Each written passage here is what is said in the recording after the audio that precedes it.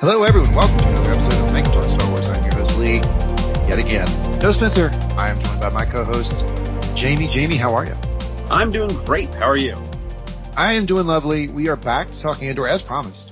Podcast professionals that we are. We said we would talk the first 6 episodes. Did that.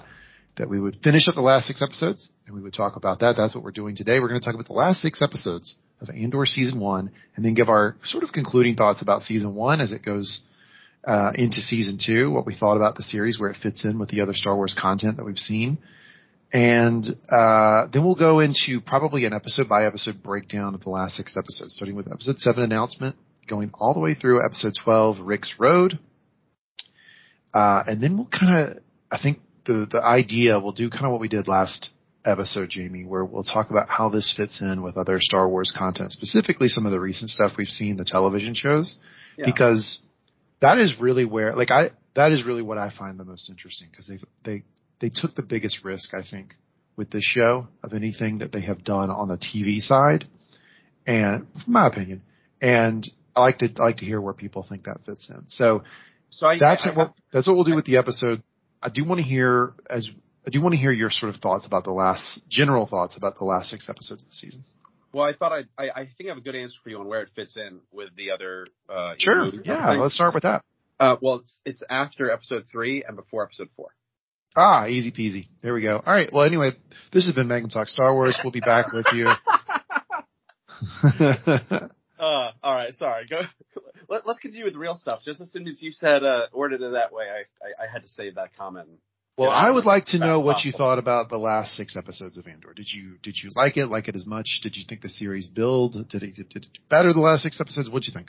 So, I find it actually a little hard to paint it in broad brush. I almost, in my head, doesn't work out for our show, want to break it into thirds instead of halves. Sure. I think the first third was excellent, and I think the last third was excellent, and I feel like the middle dragged a bit. The prison stuff? Yeah, the getting into the prison stuff. I did actually like the prison break, spoiler, but yeah, who doesn't? It was interesting, but it felt like every episode, it felt like there were about 2 episodes in a row that were like twice as long as they needed to be. And I don't like when people complain about filler or something like that, because there's nothing wrong with that. In fact, shows do well when they have filler episodes or when they have just backstory building or anything like that. So I'm not opposed that it just could have been faster, so it should have been faster. But if something could be faster without losing anything, that means you needed to put more stuff in it or make it shorter. It dragged a little bit, kind of in the middle, I thought. But I did still like it, and I do think that it finished strong. I continue to like it. I still think the highlight might be, what was Episode 3 or 4 or something, his initial escape. I think that might still just be my favorite. It was just really neat and well done on a whole new world kind of thing. But, the ending was also excellent and strong. So I have high opinions. Yeah, I think you're breaking it into if you say anything bad about this on the internet, they kick you off the internet. Actually, you're not allowed to be there if you didn't like Andor. Yeah, I know, man. Our guy, Star Wars Theory, who's probably one of the most popular YouTube Star Wars people, he got in a lot of trouble talking about how he didn't like Andor. I think that type of stuff is really stupid and counterproductive. I mean, if people like it, great. If they don't, they don't. I mean, it was very different than a lot of the other Star Wars stuff. I didn't expect everybody to like it. I liked it a lot. I thought the back half of the season, I liked the way you break it. I think narratively, it probably was broken into thirds. I think that's probably a correct sort of assessment about how they wrote it. But I thought the last half of this season was phenomenal. I mean, yeah, I am a sucker for what they did in that episode 10, One Way Out, where it was a prison break. I was literally at the gym watching it, cheering with both arms, like cheering in the air as I watched it, as they were running through the halls chanting One Way Out. We got to Rick's Road, and we got Marva's big projection, and she says, "Fight the Empire," and it all hell breaks loose. I mean, I literally got chills. Like it really did a lot to build to those moments, and they really paid off for me. It might make more sense, if you really wanted to break it down, and it wouldn't be the exact same, because into quarters almost, because that's, if I try to break it into thirds, well, then the middle third has them robbing the place right in the middle. Like the before they robbed and after they robbed are pretty different also. So that is good to break also. I don't know. Yeah.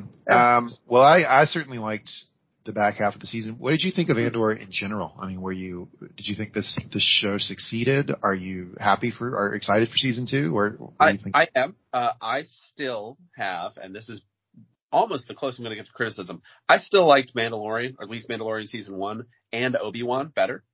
And I think that shows my preference more than an actual commentary on it. But I do. As far as, you know, it's very close behind those two for me. I'm really, really, I mean, you remember, I'm a big fanboy of Mandalorian season 1. I was blown away by that and will always be.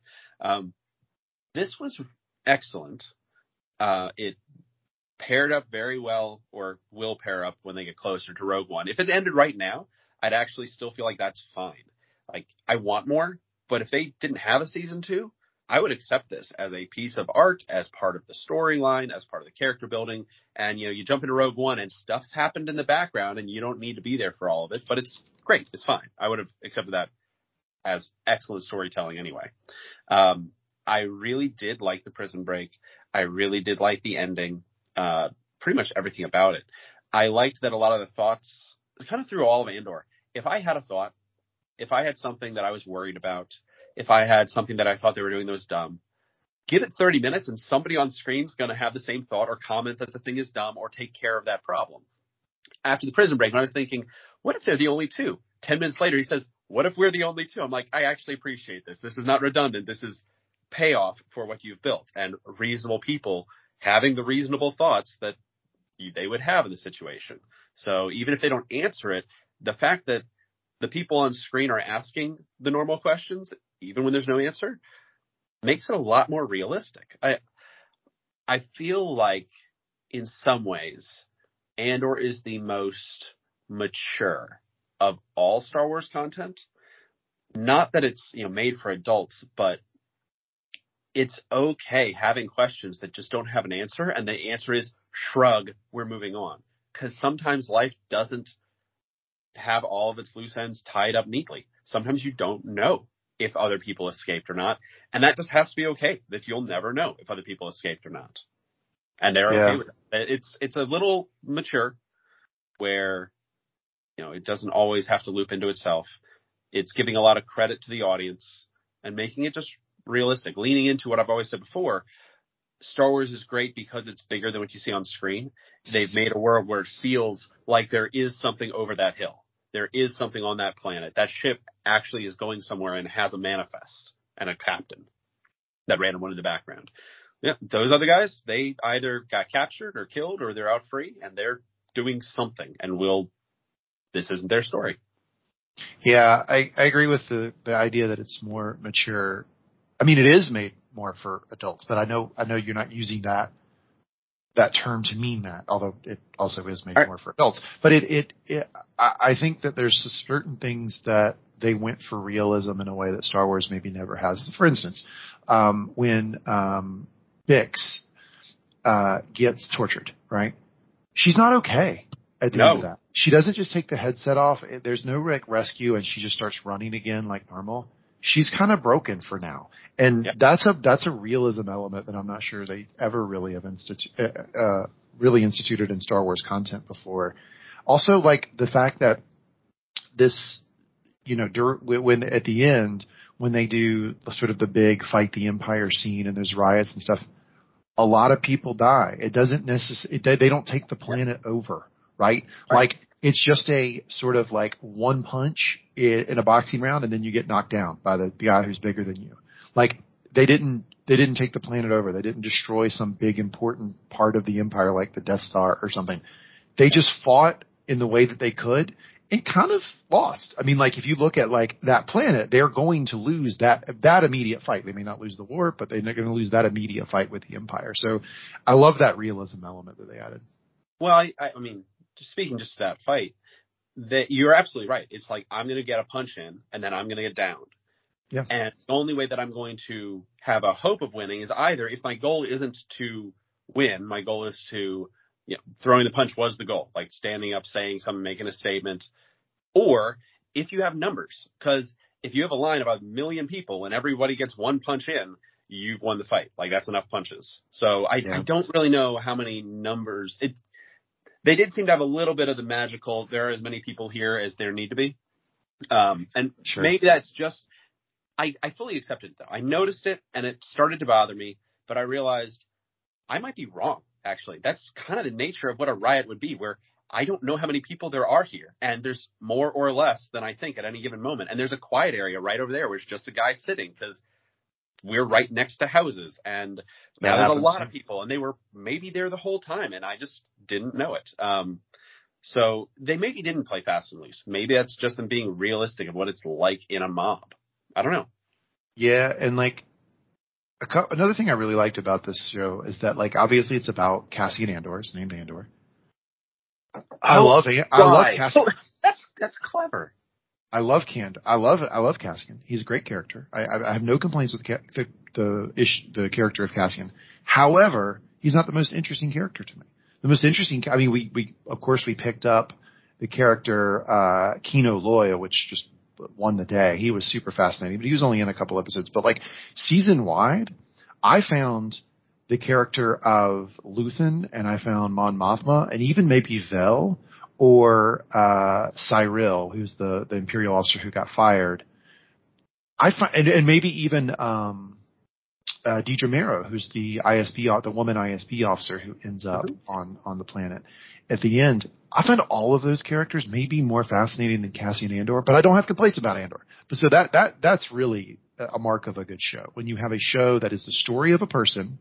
However, I'm more fascinated on an episode by episode basis with all of these other characters that they continue to develop in a really rich, deep way. Yeah. So I agree completely. Somebody said the first time, which is true here also, when you have a book or a TV show that follows lots of separate storylines and separate people, a lot of the time you find yourself, oh gosh, we're going back to Perrin in the snow. I don't want to read about that guy in the snow anymore. I never felt like that. There was never a time when they cut to anybody and I groaned or rolled my eyes or was waiting for that scene to be over. A little bit, I say that, and it's true.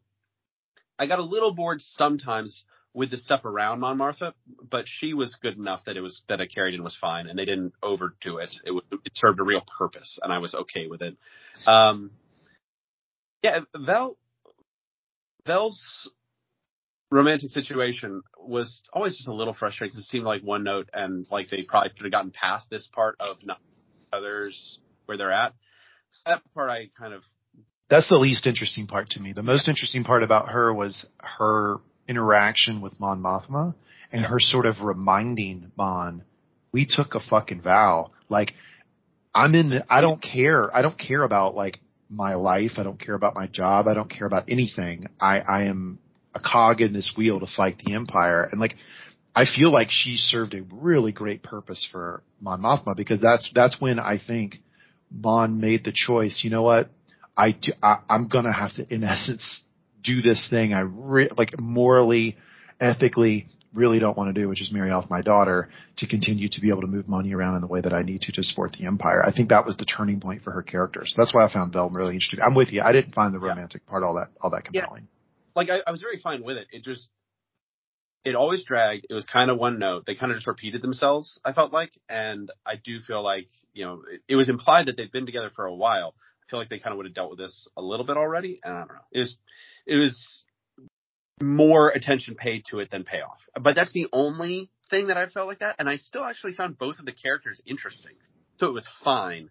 They just, kind of focused a little bit off. Rebel, before you make that point, that whole sequence was very reminiscent of Rogue One. How that sort of morale building for the Empire and for the ultimate sacrifice you may or may not have to make in fighting it, the ship sort of rolled downhill, right? It started with Cinta, who basically reminded Vel, like, yeah, I love you, I'm with you, but like the most important thing is this fight. And then Vel then reminded Mon Mothma, and then the consequences of that are literally galactic, right? Because she's moving money around to be able to support the Empire at a galactic level. Yeah, and so I feel like we're jumping around maybe too much, but I do want to say, because you were talking about we took a vow and everything. Well, we're doing like sort of summary thoughts to start with and go into the individual plot. I loved my favorite scene from the maybe entire show was the scene outside the broken elevator when he was saying, Yeah. That was phenomenal. What if I sacrificed everything? Yeah. Well, and because I really was not expecting much out of that, because, what did he sacrifice? And he's like, peace of mind. And I'm like, yes, that's the accurate thing. You sacrifice peace of mind. You're very stressed, buddy. Yeah, you're anxious a lot. Big sacrifice. And then he goes into like what that really means. And it floors you. Yeah, I loved the delivery. I loved the writing.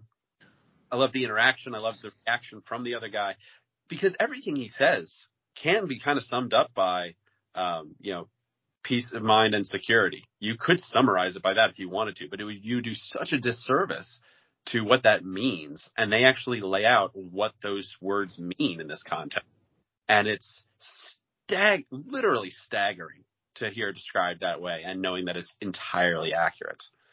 I agree. That was probably that was a real apex for the show. So, do you want to jump into maybe episode recap? Start with episode 7. Yeah. Cool. All right. So we start with episode 7. This is titled Announcement. This is right after the Eye, right? So this is right after the heist episode is where we pick up. On Coruscant, Karn starts a new job at the Bureau of Standards. I love the Bureau of Standards. That's such an Empire thing. The Bureau of Standards. It's almost like, remember, Harry Potter, that, the lady who was in pink? I don't know if you remember her, but she just kind of came into the Hogwarts school, and her whole purpose was to be like, nope, everything is super rigid, and we were going to like just do everything by the book. That's what it reminded me of. Colonel Yularen announces that the ISB is gaining more surveillance and punitive authority, while Miro is challenged by Belvin for breaking protocol by accessing Imperial data without authorization. I don't know if you remember that scene, but she kind of gets called to the carpet, and it's interesting because ultimately, what's his name? Let me make sure I have the character's name right. Major Partagas ends up siding with Deidre on this issue and kind of gives that guy's work to her, which is a big win for Deidre here in this episode. Yeah. Luthen's assistant, which is the lady who works with him in the museum shop or the antique shop, right, instructs Vel to find and kill Cassian as he knows Luthen's identity. So that's the concept that there's a loose end from the heist, right? Is that it's Cassian, and he's just sort of out there somewhere. And weirdly enough, Luthen's assistant, I don't think we ever really hear that Luthen is on board with this, but Luthen's assistant wants Cassian dead. Mon Mothma meets with an old friend and banker named Tay Kolma. He is not the guy that she ends up marrying her daughter to. This is the other guy, right? Yep. That she meets with at the party, and ask him to help her access some of her family funds. So we were going back and forth about this in the previous episode, that really what she's trying to do, it gets spelled out here in this episode. What she's trying to do is to be able to touch and move her family funds without a lot of A, restriction, or B, scrutiny about where it's going. Yep. That's what she's trying to be able to do. Cassian returns to Ferrix, and learns that people blame him for the corporate security crackdown. He did not get the hero's welcome back at Ferrix that he anticipated. The Imperial presence on Ferrix reminds Cassian of how his adoptive father, Marva's husband, was murdered by clone troopers years ago, so we get that sort of flashback. Cassian attempts to get Marva to leave Ferrix. She's not going anywhere. I'm not going anywhere. I'm staying right here. I'm old. I don't feel like it. I got my favorite droid, the best droid possibly in the entire Star Wars saga, who's the fucking man, and I'm not going anywhere, and I'm going to fight the Empire my way. Cassian travels alone to a very touristy place, which I had to look up the name of. It's called Niamos, and I'm not even sure we got that name in the episode. And at the end of the episode, he literally just gets accosted by a stormtrooper for like fucking nothing. Like he does absolutely nothing that I can tell, and gets sentenced to 6 years of imprisonment at the end of the episode. Bam, that's the recap of episode 7. Yeah, so here's my least favorite part of this episode is actually Marva not leaving. Like, she's tough and whatever, but what is she doing there that she can't do somewhere else? The idea of this is my home, well, it wasn't always your home. Like, this wasn't like your ancestors' place. You've been here a long time. You're president of like the Rotary Club or ex-president. Wait a second. It's more important than the Rotary Club. We learned that later. Right. But I know what you mean. Yeah. Ex-president of city council. Sure. Fight the Empire. Anonymous. But what is it that she really thinks she can do there that she can't do somewhere else? And that she can't help Andor as he goes somewhere else, or that she might be used against him when they know where they are if she's really that savvy. And then in a couple of their episodes, it's clear that she's fighting, but she's fighting by like sitting outside and staring at them. And it's hilarious. But she's a figurehead at this point. I mean, she's right. less than each other. But that reaction that you're having is the reaction you're supposed to have. Like, have you ever tried to get an old person to do something they didn't want to do? It doesn't like it's so difficult. I've been trying to get my mother to move forever. She lives out in bumfuck nowhere in eastern North Carolina, and I've been trying to get her to move closer to me forever. My mom's in her 70s, very Marva-esque. She's not going anywhere. It just isn't happening. I can give her the long laundry list of reasons why she's supposed to go, and she's just not going to do it. And I think that that's sort of like, I've reached an age where that sort of drastic change is not something I'm willing to take on. It's really, to me, very realistic. It's something I've dealt with older people in my life for a long time. Yeah, but I feel like, there's bounty hunters outside of your door might be stronger than. I think she's okay with dying. Clearly, I mean, clearly she is, right? Because she doesn't do everything she can to protect her health, or, I mean, she's okay with her end. Does she not think that Andor needs her? Well, that's a question that we can ponder. What do you think? Well, I think she knows. Well, okay. What I actually think is that she is committed that she's going to be fighting the Empire wherever she is. And if he was going to go and be fighting the Empire, maybe they would do it together. But he wasn't talking about where he had been. As far as she knew, he was, kind of a lovable, ditzy playboy kind of thing. And he was going to go live on a beach and be safe and out of everything.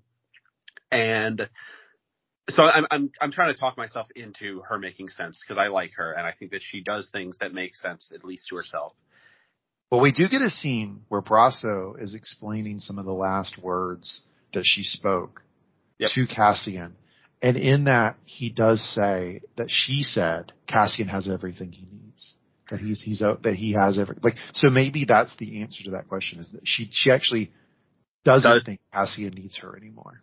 That could be it. That could be a large part of it. I think what it really would have been, and the thought she was having when she was supposed to be packing up, is just, I'm not going to be quiet. I'm not going to go retire on a beach. I'm going to be fighting the Empire wherever I am. If I'm doing that around him, I'll be putting him in danger. Because as far as she knows, he's going to go, be on the beach. That could be part of it too. That's I hadn't thought of it that way. Yeah, for sure. Because, as much as she would have loved to know that he was, fighting the Empire or whatever, she loved him as he was. Nothing. The line in the same thing, one of her last words of, there's nothing he could do that would be so bad as to, like, be unforgivable or something like that, right? Exactly. Yeah. She never. So she accepts him and likes him just the way he is, thinks that he's going to be safe, and she is happy with that as his life, for him to be safe. And if she came with him, she would mess that up, and he would not be able to have a safe life if she was around. That very much could be part of it. I do think there's a level of like, I'm old, and I'm not gonna deal with this sort of life change. I also think there might be a part of it where she realizes that Ferrix is a little bit more of a powder keg maybe than, and on the forefront of this rebellion than maybe Cassian understands. And she knows that, like, that's a great place to fight, because there actually is more of an undercurrent of anti-imperial sentiment there than maybe it seems like on the surface. And of course we get that build up, and that all explodes in episode 12. So she might be like thinking, I'm also needed here. I don't know. It's a good question to ponder. Why didn't she leave with him? I guess because we're all sort of prisoners of our own experience. Like, I immediately thought to my mom how I can't convince her to do anything. And I'm like, yeah, I've had that conversation too. Like, God damn it, just leave. And she's like, nope, not going anywhere. This is my house. I'm going to sit right here in this chair. Yeah. I've had similar experiences with similarly aged people, and it's could just be that too. But we end that episode with Cassian sentenced to 6 years of imprisonment. I was convinced they were going to give us a time jump, because I thought, first of all, I was probably conditioned through House of the Dragon to think time jumps are normal, which you called me on, which I think is very fair. And the second part is, I thought it would make a lot of sense to have him serve the full 6 years or 10 years or whatever. because ultimately what we have to do is build to why does he dislike the Empire enough to become basically a rebel soldier? Like that, this is the story. Like, how does he get radicalized in that way? And I thought it would be through his time spent in the prison. And boy, was I wrong. It starts right out with Cassian being brought to a prison surrounded by water. Surrounded by water. This is episode 8. Narkina 5, that's the planet that he's brought to, where he spends every day working. And not my headcanon on what he's working on is TIE fighters. That's my headcanon. Because how many TIE fighters we get blown out of the sky? Those things are big.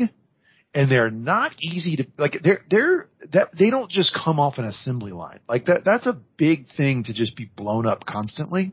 So my headcanon is that he's working on pieces for TIE fighters.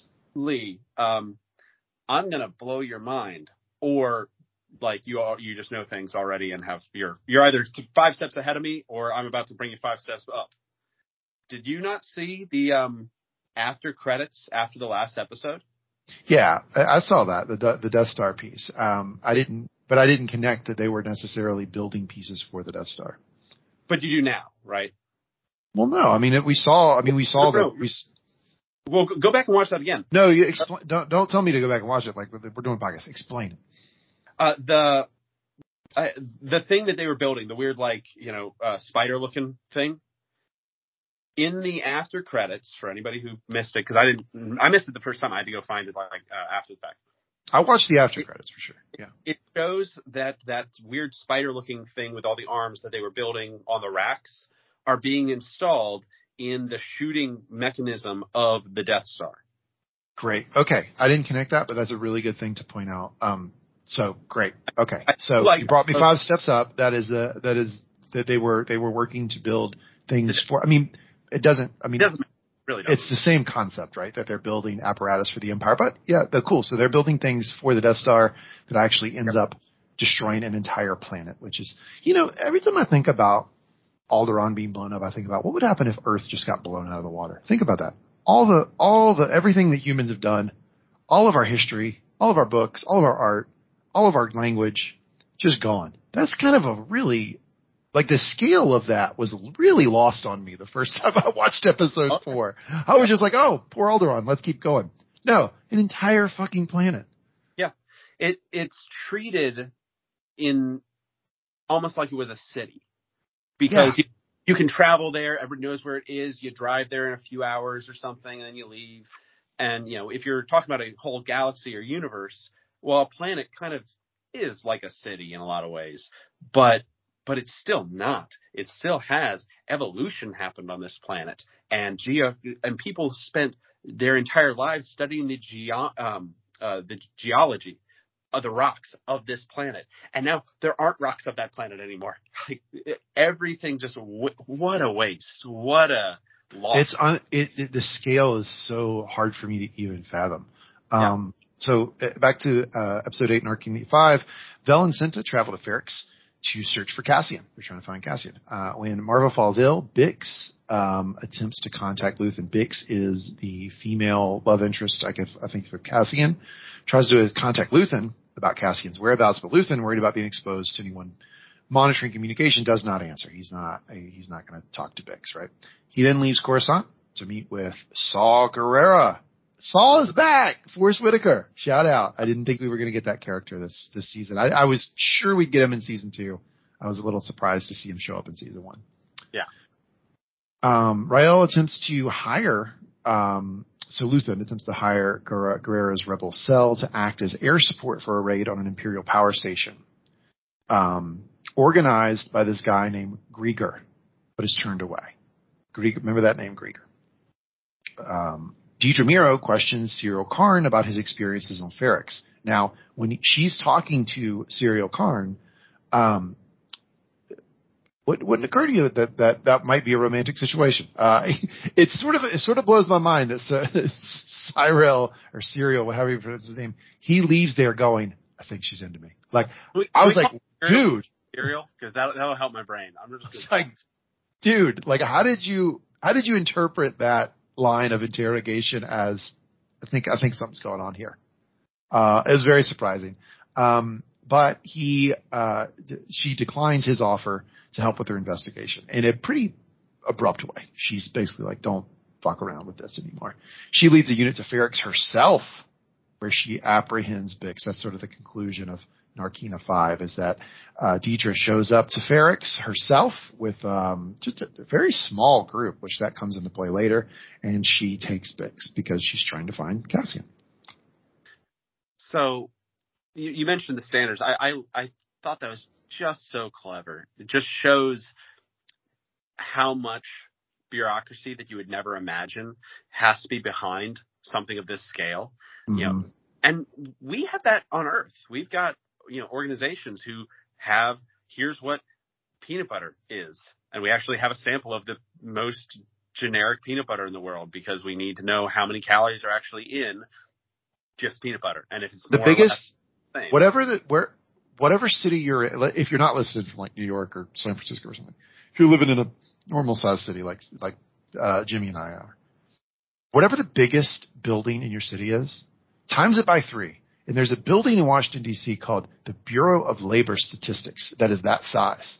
And the whole thing is staffed with people just to figure out how people are employed and movements in the labor market. And it is the size of a city fucking block. You're right, Jimmy. We have that crap here. And these big administrative functions where you're like, can't believe the scale of that. Yeah. And then you're talking about, you might move up from like gas purity standards to, gas weight standards. So I did love that. In the same way, last time I talked about how I love just the architecture in the background just told us so much about the day-to-day lives and what was built for people and making it real and making it feel unique. I flip-flopped last episode, and I still will, on how much Star Wars gives good variety on that versus not. Because in some ways they do. A lot of planets have very distinct architectures and feels, and but then a lot of it kind of looks like Tatooine, and then something else. But I loved that. I also loved that it gave him the opportunity to be investigating Andor by reporting a oil thief named Andor, a worker in the oil fields who ditched work named Andor, like a whole bunch of stuff where he's just trying to shoehorn that name into whatever he could presumably be making reports about, to do his own investigation. It's hilarious. That was going to be my question, is what you thought about the architecture piece, right? Because you talked about that in the first episode we did covering this, is that you found one of the most interesting things they're doing is the variations in architecture. Yeah, I felt like there wasn't a whole lot new in the second half as far as, just like locations. I mean, there was the prison. There was Narkina 5, yeah. Yeah, and that clearly had its own very specific architecture, which was kind of its bit, the electric floors, which I do think was very clever. It dragged a little, but I think it was just a very clever idea. The beach town, didn't really care one way or the other about their architecture, was different, looked realistic. One thing that I don't know, though, was the architecture inside the base. The robbing, it's not even, the brutalist. It's like military, fast put together, bare, rough walls. It was so realistic for what it was. I loved that, because that was another one where it's just, you could take a scene and take out all the people and all the dialogue and just look at the set, and you would already know a lot about that location, and its relationship to the Empire, just by looking at the walls and the furniture. So I did love that. I don't think I talked about that location in particular last time. This time it was kind of more of just the same. Like, it continued being good, but they didn't have new places for me to go gaga over. But I think that, in a way that you'd probably like more, they did continue to dig into, the Bureau of Standards and everything like that. Just the human architecture, the bureaucracy, the governance itself. Yeah, and that's one of my favorite things that they dig into, and I hope they do more of it in season 2, is like the apparatus that the Empire stood up and how just mind-numbingly structured it is.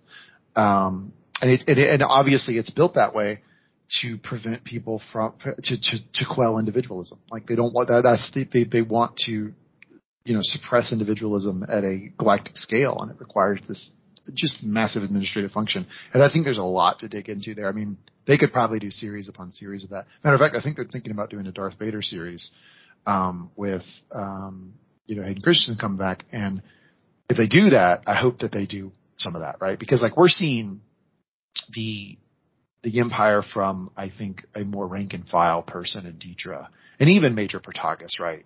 But I think you could also examine it from the top down, and Vader's interaction with it, because Vader is a very interesting character, right? He's not the head of the Empire by any stretch of the imagination. He's the buddy of Palpatine, but he doesn't run the government.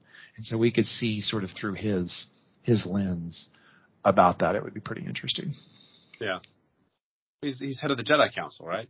He grants himself the rank of master.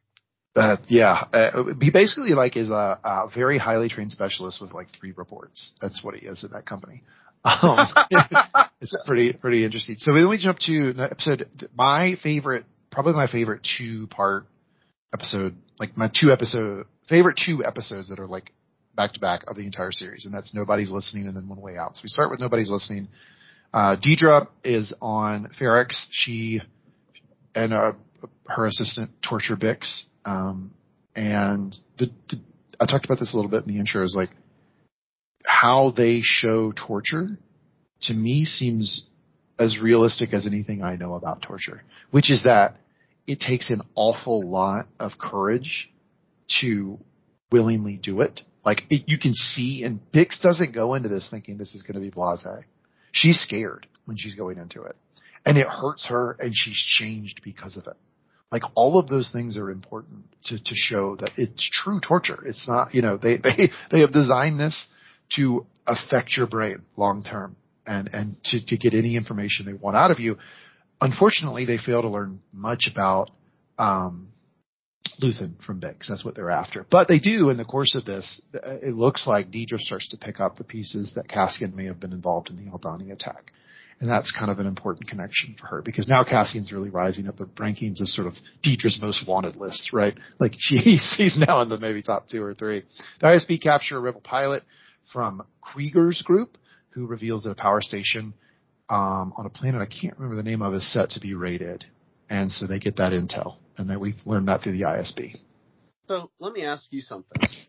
I want your answer on why, when Darth Vader is interrogating Princess Leia with the weird little ball with a syringe, why does he not have the greatest hits of torture music that he can just give her then?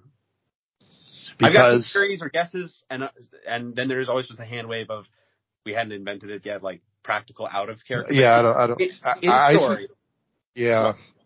I don't know in story. I mean, my answer to that is that they did not want to have a torture scene where Leia is fundamentally changed at the end of it, because she had so much more story left to tell. They couldn't have her be completely broken at the end of that. So it had to be something that was a bit of a lighter touch. So you might be right. Well, they said they were going to kill her. They maybe were, maybe weren't initially, in character.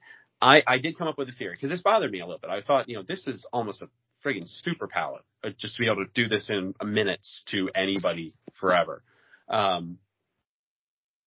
What would be the worst thing for the Empire is if that sound recording got out on the internet. They need to keep that thing locked down tight, where it can be used, but it's never digitized, it's never transmitted. There aren't lots of copies of it rolling around, because what could somebody do if they had that? Well, they could become a pirate or something and just blow up everybody in front of them by playing terrible, soul-crushing tunes at them. Or they could cripple the Empire by just playing it on all the loudspeakers, by hacking into the loudspeakers. I feel like it might be another good example, like why the money was kept as money, where they don't want to rely too much on the internet or something. They don't want things to be hackable. They don't want things to be reachable or abusable in any of those ways. And that's just kind of how they've set that balance on efficiency versus security.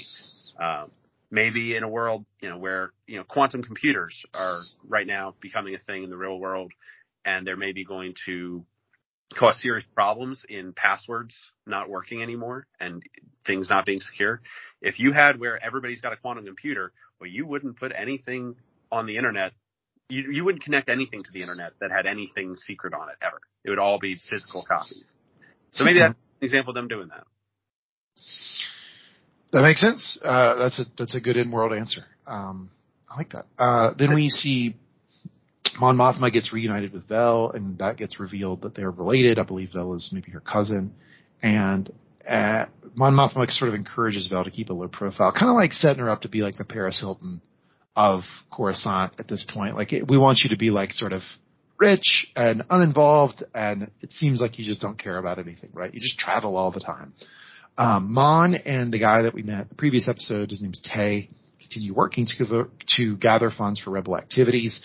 It looks like he's going to be able to help her at the start of this, interaction, and we slowly start to learn that he might not be able to help her at the level that she needs. Meanwhile, an older member of Caskian's prison work crew named Ulaf is euthanized by a prison medic when he suffers a stroke and can no longer work effectively. That was a tough scene where the lead up to the stroke, how he's clearly being physically stretched, and the demands on his body are such that his body is starting to break, and then he suffers the stroke, and then they just kill him. It's just like, okay, well, he can't work anymore. And he ostensibly had a day, 30 days or something before his release. What we learn later is that that's all a facade, that nobody gets out. Nobody gets out. One way out. There's only one way out, Jamie. The doctor confirms to Cassian and floor manager Kano Loy a disturbing rumor. This is where we get to this, right? Which is, prisoner completed his prison sentence, was sent back to work on a different level. And people found out about that, and it forced them to basically kill everybody on that level to cover it up. So that it didn't get out, that people don't get out, right? That's kind of how I took that, is that they mistakenly put a guy back into the system in such a way that he was recognized. All the people who recognized him were killed because they can't, as bad as the Empire is, and people know seemingly at this point in time that the Empire is not super great on ethics, right? Yeah. The idea that, no one ever gets out of prison ever likely would be scandalous across the universe. I think they are probably trying to keep that under wraps. What do you think? So I actually hadn't thought about that. I had not thought about them being worried for that fact getting out. And that's interesting. On the one hand, the fact wouldn't get out because none of the people were going to get out. Like, none of these people were going to be released to be able to say that nobody gets released. They were all going to be killed eventually there or die on their own. But I think they just didn't want anyone walking around who wasn't Empire with that knowledge. Anyway. I bet you're right. I think it's a little bit more of, they knew that the only reason these people are working and cooperating is the hope of getting out.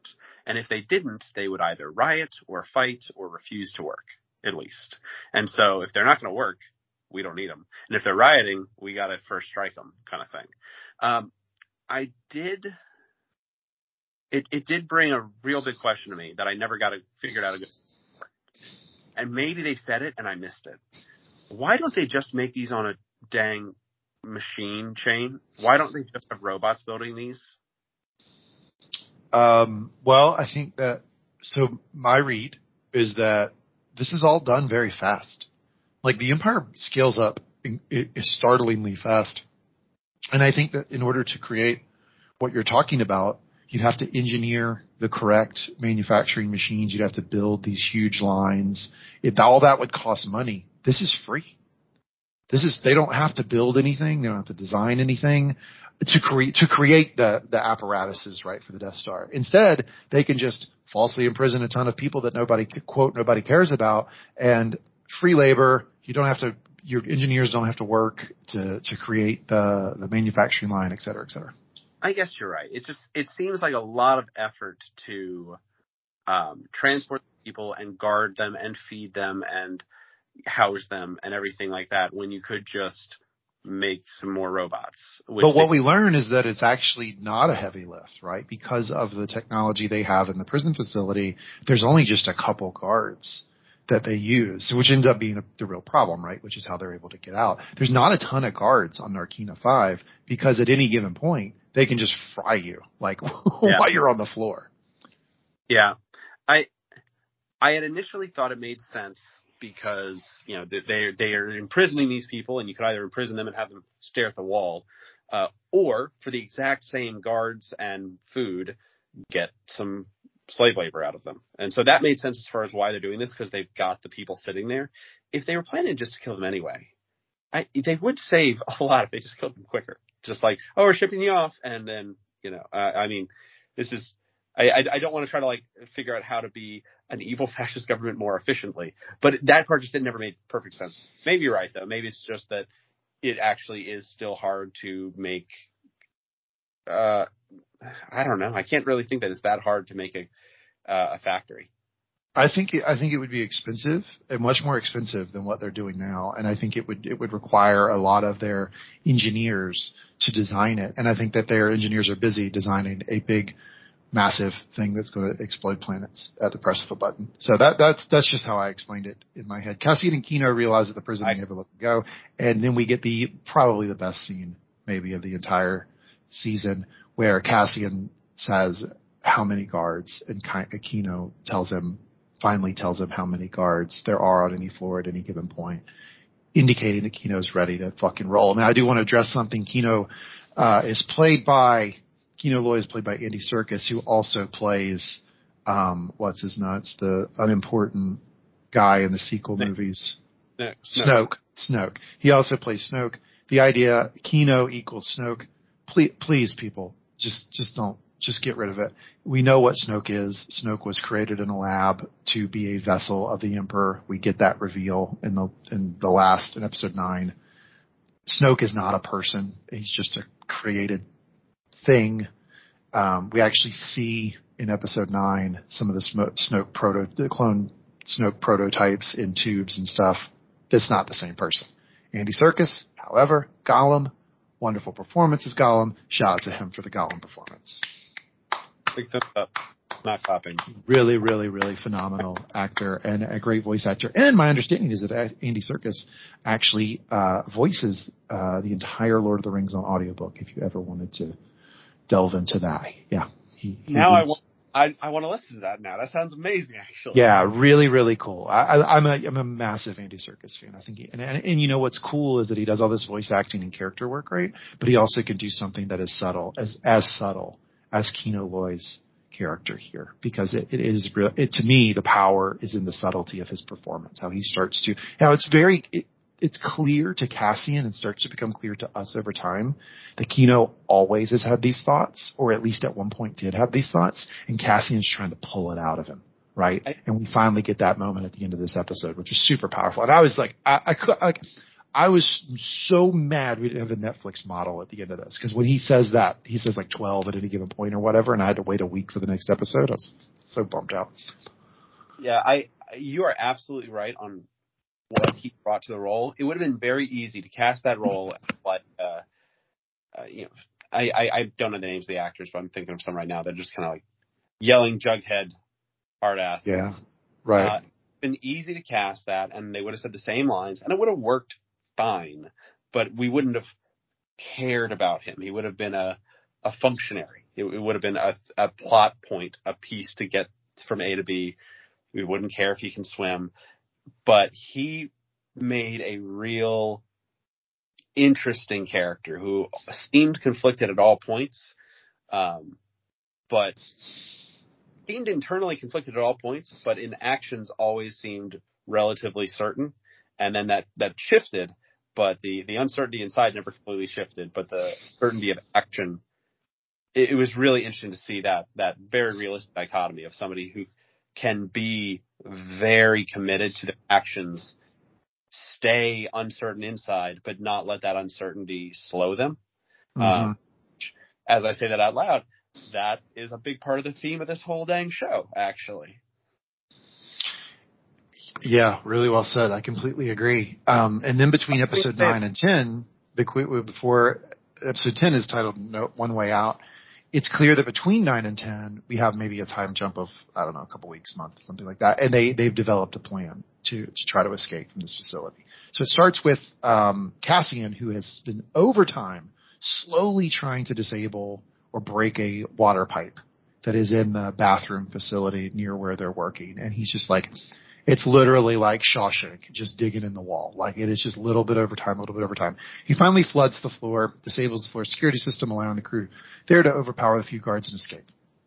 In a scene where some people have to actually sacrifice themselves. I mean, like it's only like a couple guards, but they have blasters and you have to overwhelm them to get the blasters from them. And like some people die in that, and that's just how that would have to work, right?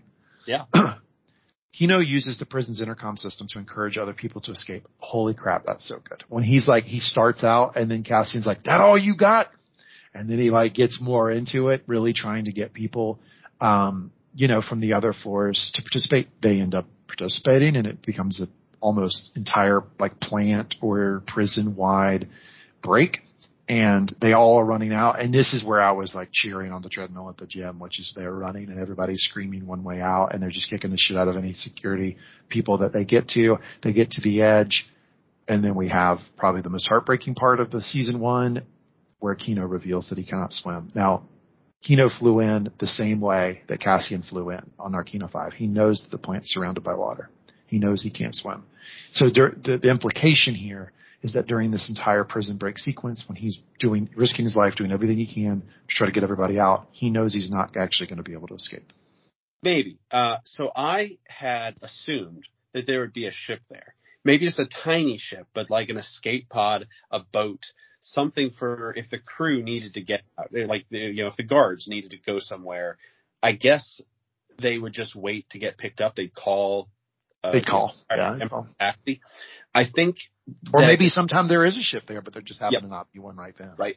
I think his hope was that there would be something. And I bet you're right. I bet he knew it might not be there. Like, I don't know if mine's certain. I think he had a realistic, hope. Maybe not likely. I'm sure he might have hoped. Yeah, for sure. But he had to think there's a chance here that part of what we have to do is swim. We're literally surrounded by water. Now, the part where it starts to fall apart if I get too nitpicky is like, I swim. I'm a pretty good swimmer.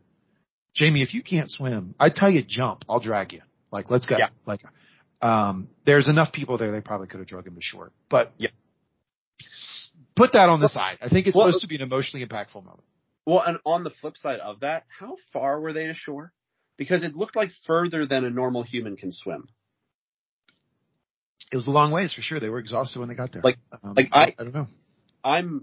I don't swim on a regular basis, but I'm capable of swimming. I have swum in the last year. I'm not sure that I would survive a swim that long. I don't know. But at least not at a speed to not be picked up by a cruiser or something. So I think they were purposely vague about how far it was. I think so too. Far enough that dragging him was not an easy answer, at least, but close enough that some people would live. So, and who knows? They might have tried. They didn't show the entire sequence. They might. Kino might have jumped, and they might have tried, because only a couple people reached the shore that we saw. It wasn't like 100 people landed. It wasn't D-Day that landed ashore. We only saw a few people land. So my guess there is that some people did die in the swim. So my headcanon that I am making up, but it would. Yeah, I love this. I love made up headcanon. Is that he doesn't jump in the water because he sees that's too far. Like, even people who can't swim, maybe you'll figure out, maybe you'll flounder, maybe you'll float on your back. I'm not getting out there. I believe that he goes and blows up the prison. I like it. I'd be down with that. He turns around, goes back inside, self-destructs or plants bombs or something, and he blows the whole. The Laura Dern from the sequel movies. Laura Dern, blow it. Let's just self-destruct the ship, ram it into another one. I love it. Absolutely. And it wouldn't have made a big impact. There were other prisons I think you saw on the horizon or something. It would really just be this one, but it's something. It's the only thing he can do left besides throw a punch as he gets shot when the reinforcements come in. But he could just blow this one up, set them back a little bit. I think that's what he did. I can't think of anything he would have done. Yeah, that, or, if it wasn't something that dramatic, something in the vein where he stays behind and continues to just beat up any security guard who's trying to call for help, or, stalls to give them as much time as possible, that type of thing. Yeah, absolutely. Yep. Mon Mothma meets with a guy named, they don't say his name a lot. It's Davo. Davo, not Davos, like, not our knuckled fingered friend from Game of Thrones. It's Davo, shady businessman, offers to help her finance a project. So this guy, it seems like basically what happens is that Tay tells Mon the situation as far as imperial scrutiny over personal finances has progressed to the point that I can't do what you're asking me to do. If you're going to get this done, it's got to be through somebody who really skirts the law and is kind of shady. And that's how she's set up with this guy, Davo. She knows Davo from before, though. She's aware of him, and she has, I would say, some prejudices about how he operates and his business and his character, et cetera, et cetera. And he basically says, I'll help you, but your daughter needs to meet my son because Mon is from a planet and culture called Chandrillan, and apparently it's very common to arrange marriages for children at a very young age, which happened with Mon. That's why she's in this marriage with this guy she probably doesn't like. They got married at like 12 or something, right? And this guy wants to set the same thing up with their daughter. Now, one thing we learned in this episode is that against sort of Mon's wishes, her daughter is diving headfirst into the traditional Chandrillan culture. Like, she's like into it, like basically, and you can draw the parallel with like a religious society, right? Like a mother who's sort of like kind of over the church, and then the daughter's just like jumping head first in it, almost as an act of personal rebellion against the mother. That's kind of what we're seeing here. And at this point, Mon is still saying no. ISB supervisor, who's also a rebel informant, meets with Luthen and updates him on ISB activities. And that's when we get the scene here at the end of One Way Out that you're talking about. Between the prison break and this scene and the whole thing with Maude and the arranged marriage, this episode was a fucking home run. It's Aaron Judge 500-foot home run for me. I loved it. And that last scene where they're kind of on these platforms and Luthen goes into this speech, which kind of won the internet for the week, which was, what if I sacrificed? And then he goes into every single thing he sacrificed. And at the end, he says, what if I sacrificed everything? Shout out. What an episode. Episode 10. I really did like this episode a lot. I loved everything about that whole exchange. This speech was, good enough that we've already talked about it twice. But the whole of the exchange was so well done. The whole, if this is a trap, press 3 instead or something like that. It's not fair that you know about my daughter. Like that. I loved all of that. It made so much sense why this guy was in it at one point and now wants out. And it's interesting to think of other times when people want out in TV shows, and it's usually crime, that they were in crime for a while and now they've got a family they have to think about and they want out, and the crime boss are like, I tell you when you're out. And this is him doing the same thing, but like for good. And then he kind of exactly says, I'm having to run this in ways that I don't like. I'm having to run this like the way a criminal would run a criminal empire. And so, no, you're not out, because there is no out, because you're never out. And by the way, but say hey to your kid and wife for me, which was so jarring. But it stuck with me. And, this guy who I feel for, like in that scene, I felt for both of them. Like I understood exactly why both of them were doing what they were doing. And I thought they were both not wrong. A lot. This happened a lot. And it just shows how it's very well done and nuanced and mature. That a lot of times when people are arguing or disagreeing, it's done in a way where I actually agree with both of them. I said for episode 1, when, on the one guard wanted to report it and the other one wanted to sweep it under the rug. And I'm like, they're both right. This makes perfect sense. I could agree with either one of them if I were in that situation. Right. So I really felt for that Imperial officer who has to watch bad things happen and probably do bad things himself and assist in bad things all the time. And not as, one of the reluctant people who is still just a bad guy, and just the fact that he feels bad about it afterwards doesn't help. No, he's actually like wants nothing to do with it, and he's doing it because if it wasn't him, somebody else would. And he's doing it for his deep cover so that he can do other good stuff. Every single day is necessary evils in his life. I feel for that guy. That is rough. Yeah, it really is. I think he makes a good case to Luthen about why he should be sort of let go.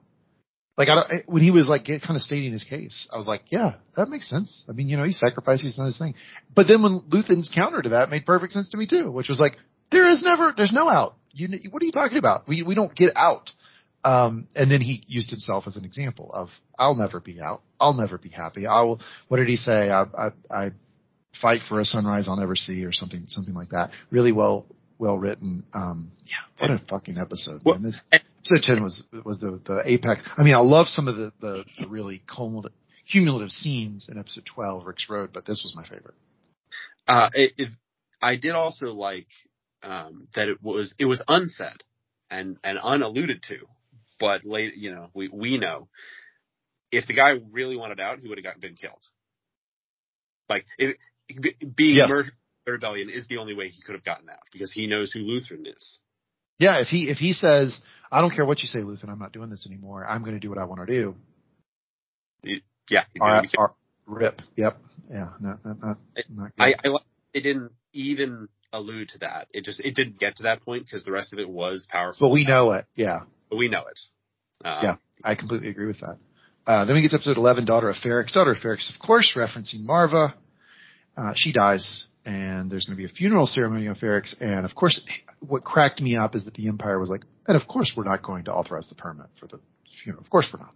Like, that's just like standard. Like, no, we're not going to allow such a thing. And Deidre's like, no, allow it, because we might be able to lure Cassian back for it, right? Yeah. Vel informs Keela, which is this sort of new character, who is the one that is, God damn it, who's Keela again? I'm messing up my notes. Anyway, informs Keela about Marva's death and learns of Mon Mothma's plan to marry off her daughter to secure funding through Davo.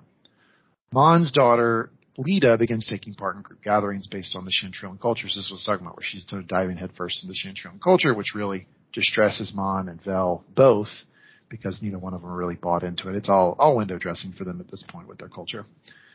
Cyril also learns about the funeral from Linus Mosk, another sort of side character that he's utilizing, and like the conversation is through this sort of like broken intercom that he's got in his house, where the guy's reporting from Ferrix to him like, hey, she's dead, blah, blah, blah. And it's like kind of like a really broken thing. And then we see Saw Gerrera, who decides at the last moment to assist Krieger's attack on Spellhouse, but Luthen jumps in and says, how about we don't? How about you don't sacrifice yourself? How about you don't participate in this? Because the ISB already know about this assault, and he's set up for failure. If you jump into this, you're probably going to die too, and you're too important. And that's when the real like brutality of Luthen starts to come out in that conversation. He seems to even shock Saw. And Saul seems like a pretty brutal guy. But Luthen's like, yeah, Krieger's gonna go to his death. And it's more important that he go to his death and we not give him unexplained backup than we mess up this sort of like inside track we have to ISB knowledge, right? Because that's how I took it, is that Luthen was saying, if Krieger A doesn't attack, and we tell him about it, he pulls out, or if we give him like unexplained backup, whatever, we might tip our hand that we have this inside knowledge within the ISB, and that the ISB knows about it. And that intel, that line to the ISB, is more important than Krieger and his group. So I didn't get that about having extra backup. I think it was, look, the Empire knows we are a clandestine rebel group. We can't go toe to toe with them or we'll lose. They're going to lose. If you show up, you're going to lose. Maybe you'll be killed, maybe you'll be captured for purpose. So if you go and send your guys for people on a suicide mission, and then he says, if Krieger's captured, he doesn't know my face. You know my face. Like, I heard to knowingly let you go be captured, because that would cause other problems. But they're not willing to tell Krieger. Right. Because the ISB knows about it, and if Krieger pulls out of the attack, it would potentially trigger some sort of like, well, how did he know about it? How did he pull out? Questions that they don't want asked, because that line, because Luthen makes a point of pointing out that like that line to the ISB, that knowledge that they have about the, that sort of like inside man, which we, found out last episode was Lonnie, is more important than Krieger. That's more important than him. Yeah. And they're willing to sacrifice him. Yeah. So I saw some really good analysis, and I'm not aware enough about geopolitics, and everything to really say, but they were talking about how the different members of the rebellion were doing things so differently. And you had the kind of infighting of the different factions, and you had some that were, like Mon, who, it's a little bit unclear what she wants and believes, but at least on the outside, she's just a revisionist. She's wanting to make the Empire be a kinder, gentler empire. And then you have, Saul Gerrera and his group that are very much, in a physical violent sense, whatever it takes. And Gerrera, guerrilla, yeah.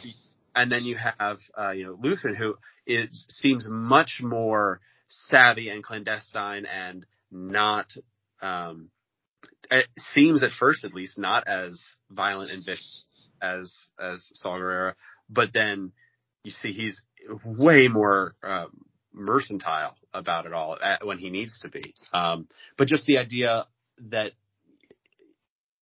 the rebellion, and any rebellion, is not a unified force a lot of times. A lot of people push directions and with different ideas. There were people making comparisons to the IRA, the Irish Rebellion, and their different factions. I don't know if that was intentional, but apparently the positions line up rather well to some subgroups in the IRA. I only read somebody else talking about this. I'm not an expert, but that's really interesting, even whether it's intentional or not, just kind of making that comparison, I think. Yeah, and I think that like what we saw in Rogue One, which was a lot of Saw Gerrera, a lot of blunt force stuff, like, we're going to go in and just do the mission. They had to round that out with the Luthens of the world and Mon Mothmas, because the scale of the Empire and the power of them, it was never going to work if you didn't have somebody who leveraged like real mechanisms of power in this galaxy. Not, I've got 15 ships and I'm ready to go like fight. Like, can I move money around? Do I have insight into their, their intelligence and what they know or don't know? Like, am I leveraging that information? Like, that's the stuff that I think really sets up a rebellion to win long term. I mean, of course you need people who are willing to fight and die. That's super important and heroic. But like, you're going to go nowhere if it's just Saul Guerreras of the world. And that's why that conversation with Luthen and Saul was so important. And it established the hierarchy of this part of the rebellion, which is, that's great, dude. Go, I love the spunk here, but we need to be a little bit more strategic. Yeah. So I think you're right. Saul Gerrera, his group would be very much, I'm not afraid to die. I'm not a coward. I'll give it whatever it takes to give. And if I find it to be, I'm taking out 100 of the Empire, that's a good trade. And Luther's like, if we did that, we'd take out 1% of the Empire, and then we wouldn't be here anymore. 1 to 100 is bad ratio. We can't do that. We got to hit like 1 to like 500,000. 1 to 1 million. Yeah.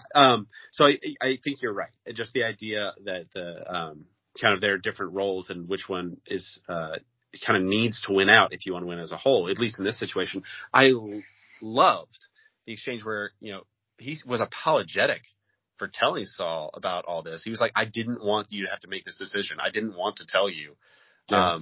Because it's not the way there's a price, I guess is what it's showing, like on your soul of making these kinds of trade-offs, because all the the trolley problem of who are you going to kill, and all right, well, if it's an academic problem, you can have a conversation about it and you can think what's better, what's worse. When you're actually doing it though, and you realize that the fact that you saved 10 people doesn't change the fact that you just killed a guy, and you're going to know that forever. And Luther takes that on himself so much, and he seems to still feel it. But, he knows that has a cost that shouldn't be shared if it doesn't have to be shared. But we do see that Luthen's willing to throw down though, because the very next scene is he escapes from Imperial patrol and actually kills some TIE fighters in the process. Yeah, which was also just very fun. Then with help from a few folks, Cassian's able to go from Narkina 5 back to this tourist planet to recover some of his belongings. That's when he discovers through conversations, I believe, who is he talking to? He's talking to my homeboy. What's this guy's name? Brasso. Finding out, I think it's Brasso, and he finds out that Marva's passed. The guy. Say what? Some other guy. It's not Brasso. Okay. Well, he talks to Brasso in episode 12, and that's what I have. But he eventually does reunite with Brasso. But anyway, he finds out that Marva's passed.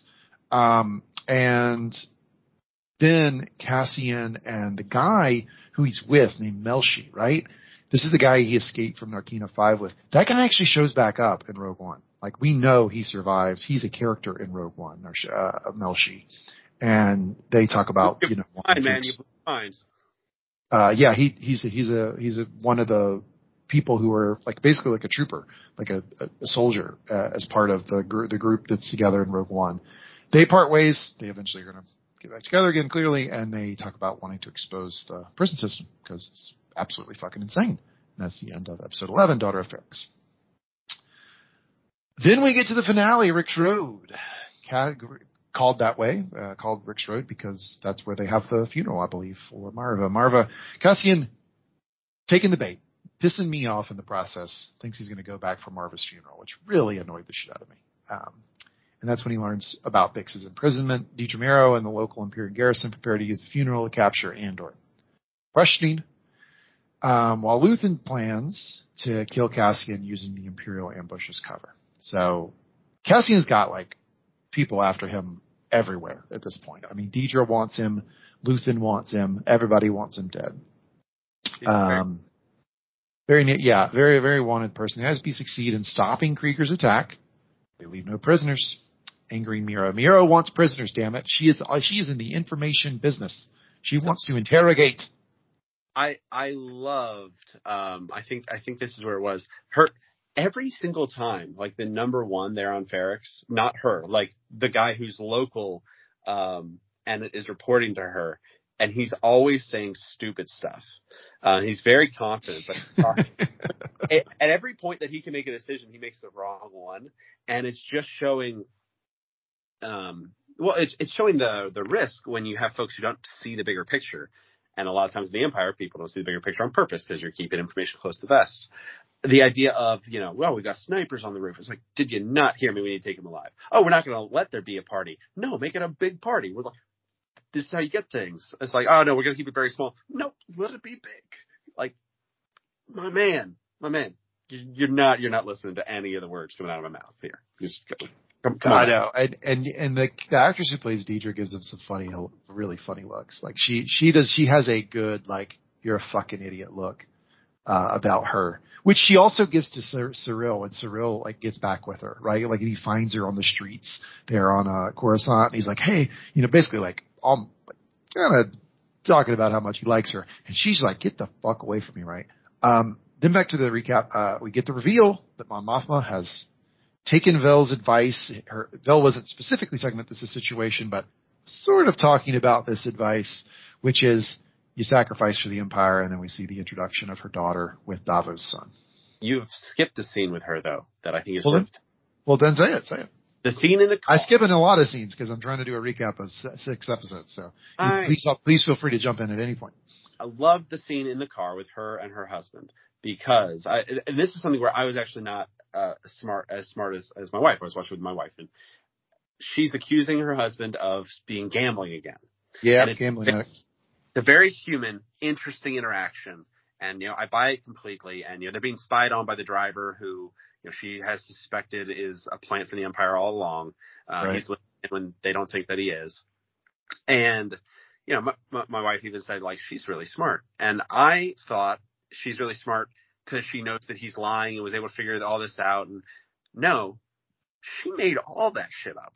He did keep his promise. He's not gambling. She made all of that up because she knew that the guy in front would be listening, and now it explains any money problems. It might be missing. Yep. Exactly. If there's money missing, the whole where would I get the money? That's what scares me the most. Well, if there's money missing, now that's why. And it was fascinating that she's sending them down, non-existent rabbit holes, or building in backup plans on if they find that the money's all missing. So smart and clever of her to do that. And I didn't even realize what she was doing until after it was done. Loved that, showing off how she really is, three-dimensional chess here. Love it. Yeah, really great. Really glad you pointed that out. And also shows that she's willing to which is, doesn't seem like she's sacrificing a ton, but she's willing to completely sacrifice the dynamic of her marriage, right? Because she doesn't let him in on what she's doing. She just accuses him of gambling. She's like, "You fight that," and never gives in the conversation that she believes him. And he's just kind of left what is this shit about? She's willing to sacrifice pretty much anything at this point. I mean, she's sacrificing the relationship with her husband. She's sacrificing the future of her daughter. She's doing anything and everything she can to move the money around. And Mon Mothma's the closest thing we have to a legacy character in the show. And she is being really set up as one of the primary heroes of this rebellion that culminates in episode 4, 5, 6. I will also point out that there was a lot of discussion online leading up to this episode that the Emperor might make a appearance. Palpatine might be talking to some of the ISB folks, to Major Partagas or something. Jamie, how did you feel about the fact they did not include Palpatine in this season at all? I'm glad they didn't. I think it works really well that you're showing, even if I liked that the big guy that we had, her boss at the governmental agency, we saw his boss. And, him just kind of having to say yes, sir, to his boss once. Just the idea that all these people who are really intimidating, everybody is stepping lightly around them. They are having to do the same thing to somebody who is still, down the chain. But I thought it was really interesting how, she was saying what it should have been as far as getting to the goals. And, she's told, no, this is internal PR. We need the Emperor to not be scared, because we need him to not be messing around with us and focusing on us. We need him to, and not to be distracted by all this, and to not be worried more about things that he shouldn't be worried about. And, this is us doing our job, because, internal morale means managing up. We're managing up here right now. We're helping. Oh yeah, manage a ton of that happening. Yeah. And that was so interesting, and showing how not a united front the Empire is. Even internally, there's not just people vying for position the way that the Sith would, but people who just don't trust each other and have to manipulate each other in normal, very Earth human ways, but also in ways to just show that they're not all on the same page. And how even all the way up to the Emperor, they're not logical. They're not always making good decisions. They are still emotional humans, who are wrong or dumb sometimes. Or at least that people think they are. Maybe the Emperor, we kind of talk about how he is the smartest person. He plans everything out. He does not, with maybe rare exception, get distracted by, his emotions. He's Sith. He's very emotional, but he does master them and makes them do what he wants them to. But at a bare minimum, his people don't do the best things because they think he's going to be controlled by emotions. Yep. I think it's important they didn't include him because they want the story to be about the story, right? When you introduce Palpatine into this, it's just such a loaded character in a lot of good ways, but a loaded character. It would have overshadowed some of the characters. Certainly would have overshadowed Major Partagas and would have overshadowed Deidre. And the story's about them, really. The characters that they're telling. So I'm glad they didn't do it. I love how the shadow of the the shadow of the Emperor exists whenever you're on Coruscant, kind of everywhere. And that's how he would want to be. He's for sure. He's a symbol. He's doing stuff and making decisions and powerful and everything, but he's a symbol. He's present even when he's not present. And I liked that a lot more. I liked his ghost basically being in every single room rather than him showing up as a person and almost coming down level, or giving a speech from a giant floating head in the sky, which would be maybe effective and keeps him from looking small again. But yeah, I think they might be setting up for something like that in season 2. So during the funeral, B2 Emo, which is now probably my favorite droid in Star Wars at this point. I'm all about B2. The sad robot's name is Emo. Like, okay, BTEMO. I call him B2 Emo. Yeah. The mean robot's name is General Grievous, and the sad robot's name is Emo. Like, and the guy who does guerrilla warfare, his name's Saul Guerrero. Yeah, I got you. Yeah, it's a little. I love these so much. I hate the name that they gave it. Yeah, I love him so much I don't care. I understand the point though, but I just don't care. He displays a recording to Marva, which is about 2 stories high, who rallies the populace to fight the Empire. At the culminating in the line, "Fight the Empire," which causes the Empire to step in, almost like damage B in the process, like flips him over, and then there's a riot that starts. Now, here's something I'd like to ask a question. I'm really interested in your specific opinion about this. So, the writers have been very clear that they wanted in this scene Marva to say "fuck the Empire." They wrote it that way. They actually filmed it that way, and Disney said, "No, you cannot do that in a Star Wars show now." You have not been super critical of the Disney takeover of Star Wars on this podcast, and you also have young children that you're trying to, ostensibly probably show the Star Wars world to at some point. How do you feel about Disney stepping in and saying that's a bridge too far? You can't say "fuck the Empire"?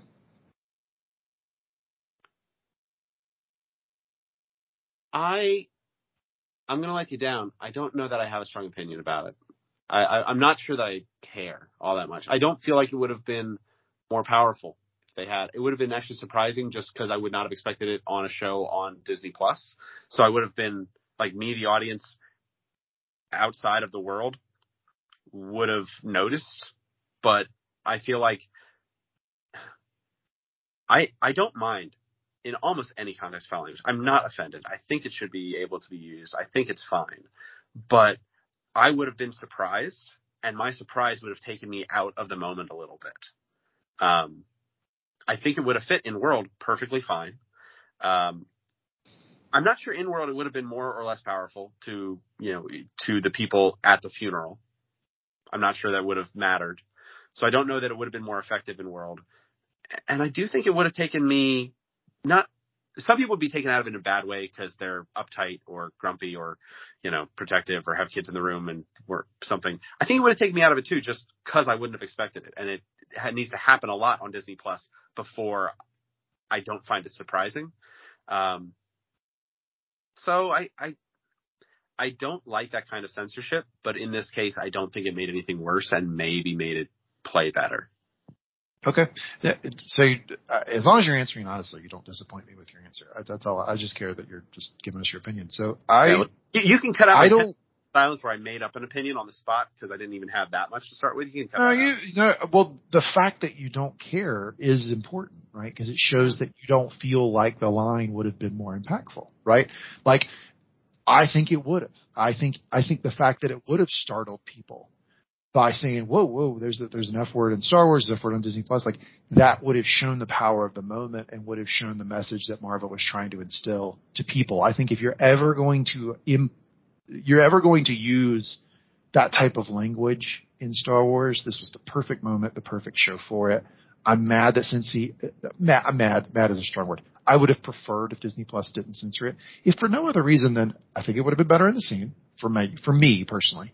But also, I don't like that they've set that line in the scene because that says, well, writers can't go past it, right? They can't use the specific language for specific moments, no matter what the situation. Because if they're not going to allow it in Andor in this moment, they're never going to allow it. Like I can't imagine that they'd say, okay, well, you know what, but you know what, Obi-Wan can use it if he gets really pissed off at Darth Maul in season 2 of Obi-Wan. Like, no, they're not going to allow it. Like, that's the line in the sand.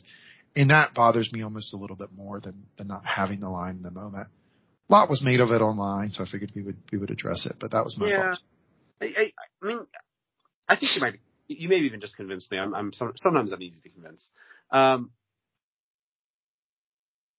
realized I kind of want a T-shirt that says "Fuck the Empire." Like, yeah, so, I do too. And I think I think if any character's ever going to say that, wouldn't it be Marva at her funeral? It was just a perfect moment. I mean, I think they let it go. She has very few fucks to give, and she's dead. Maybe you are right, because here's something that I occasionally like to remember, is that there are a lot of Star Wars fans who like the Empire, and I don't understand that. Yeah, that's weird. That's so weird to me. But it's true, and maybe that would have hit just a little differently in setting a tone there. It would have conveyed hate and distaste and anger in a way that, like, Fight the Empire does not. Yeah, this is not a, I'm trying to think of a, A fights B story that doesn't have a clear good guy, but they're all kind of loaded by this point. Yeah, it's not just two teams and you pick a team and it's fun. Or even, it's a war of two things and we're jumping in and getting some good stories out of it. It's that one is bad and you're supposed to think they're bad. And they literally are bad. And are there good people in it? Well, we're clearly going into that, how there's nuance in the individuals, but the movement is bad.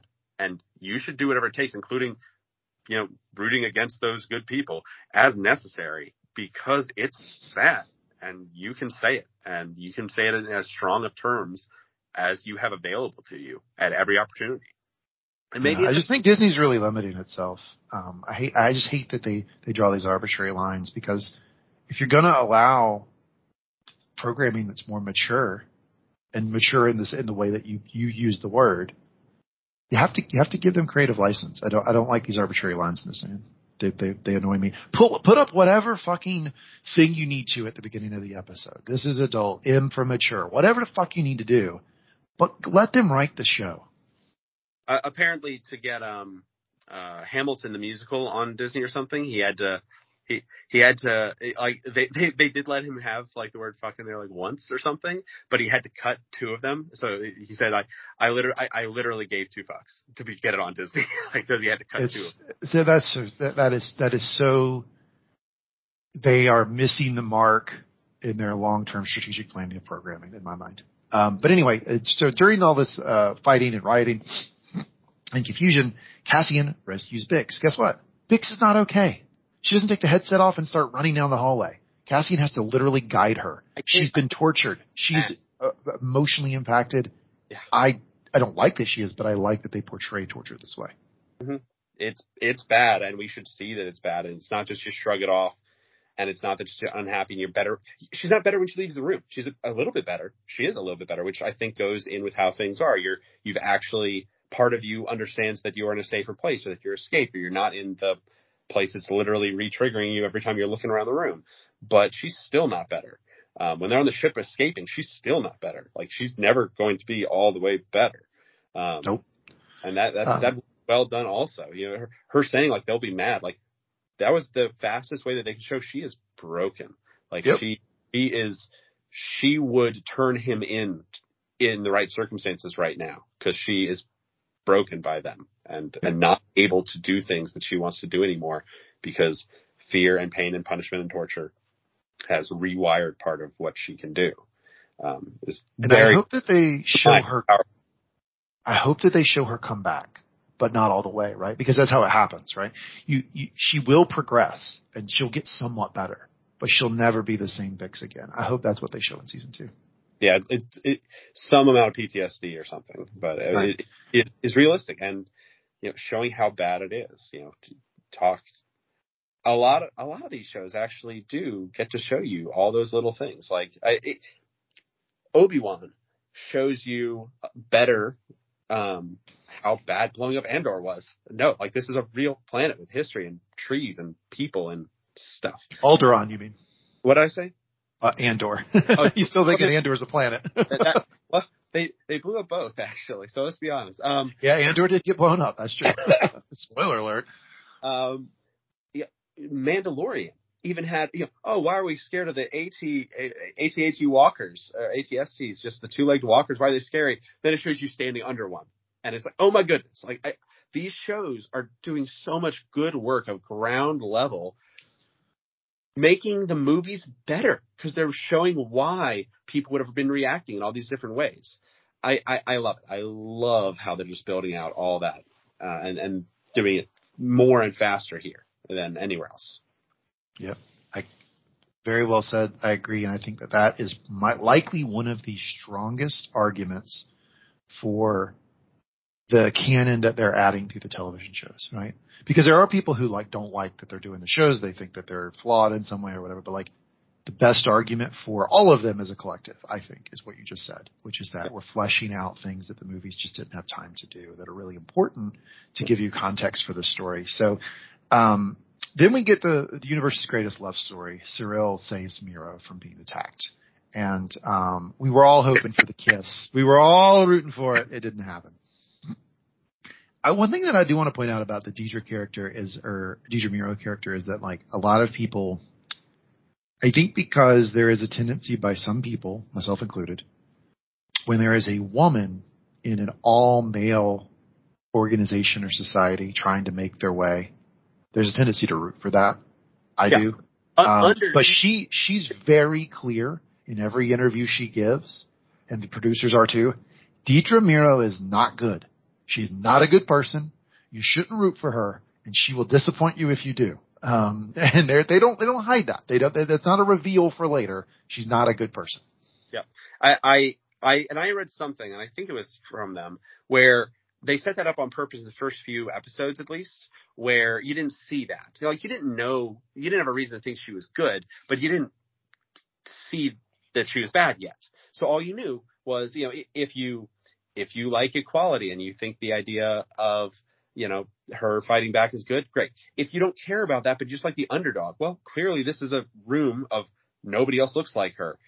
And some of them are shitting on her for no reason. She's the underdog. People like rooting for underdogs. Or if you think it's just interesting, the idea of, why is the Empire so, such a boys' club? Let's see what happens when somebody rises up. Anybody would be at least sort of rooting for her in the beginning. And you're right. Not even subtly, not even necessarily slowly. I guess it's a slow reveal, but it's just, you get to see her more, and she's just consistently bad. She sucks. By the way, all the pain you see Bix going through, what we just talked about, Deidre does that to her. Yep. Deidre's the one pulling the trigger on that. So, she's awful. And she, and she made it worse when she could. She's like, no, I wanted to see the guy beforehand. Oh no, now I'm going to get her out and pretend like I didn't want him in here, but no, I wanted to. Yep. Little stuff. I did love when she said, would you believe me? And the answer I give right now is no, I guess not. We're just going to torture you. It was fair enough. They're doing a normal interview because that's what they normally would do. And I don't know how it wouldn't matter. I don't think that was Deidre being meaner on purpose. I don't think that was going to change the outcome at all. I think that might have just been habit, that we didn't used to have this technology. So she's like, well, we have to do the interrogation, and then afterwards we do the torture. And but no, I wouldn't have believed yes or no. I wouldn't have believed anything she said until it was corroborated later. It's just, I was curious. I think it was curiosity and habit that she even had a conversation first. So there may end up Deidre may give into this sort of romantic advancements from Cyril at some point, but they're not good people. They're not worth rooting for. So then we see the B2. Cyril, I'm not convinced Cyril is a bad guy, actually. He is doing bad things, maybe for good reasons. He's still kind of on, maybe it's revenge, maybe it's justice, maybe it's just myopic. I'm not convinced if he's a good guy or a bad guy, or just kind of confused and doing stuff for no real reason. I think it gets back to what you were saying before, which is that we're supposed to root against the Empire. He works for the Empire. He supports the Empire. He might not be personally on a level walking around doing evil things, but he's supporting a thing you root against, and we're not supposed to root for him. We're not supposed to root for Deidre. I think if you are rooting for either one of those characters, season 2 is going to disappoint the shit out of you, because I think they're both going to do bad things. So I could easily see him helping the rebels or turning against the Empire or something. That would shock me. Well, because what is his driving force? One of his driving forces is law and order, which is kind of very empire-y. But it's also justice. His whole thing is, 2 of my coworkers were murdered, and they deserve justice, and nobody's giving them justice, so I'll do it. He's a vigilante, sort of. Yeah, that's a pretty I'm not saying it's wrong, but it is generous. It's a charitable read. I also think he's in for personal ambition, which the Empire gives you more, obviously, than the Rebel. I would be shocked if they go that way with that character.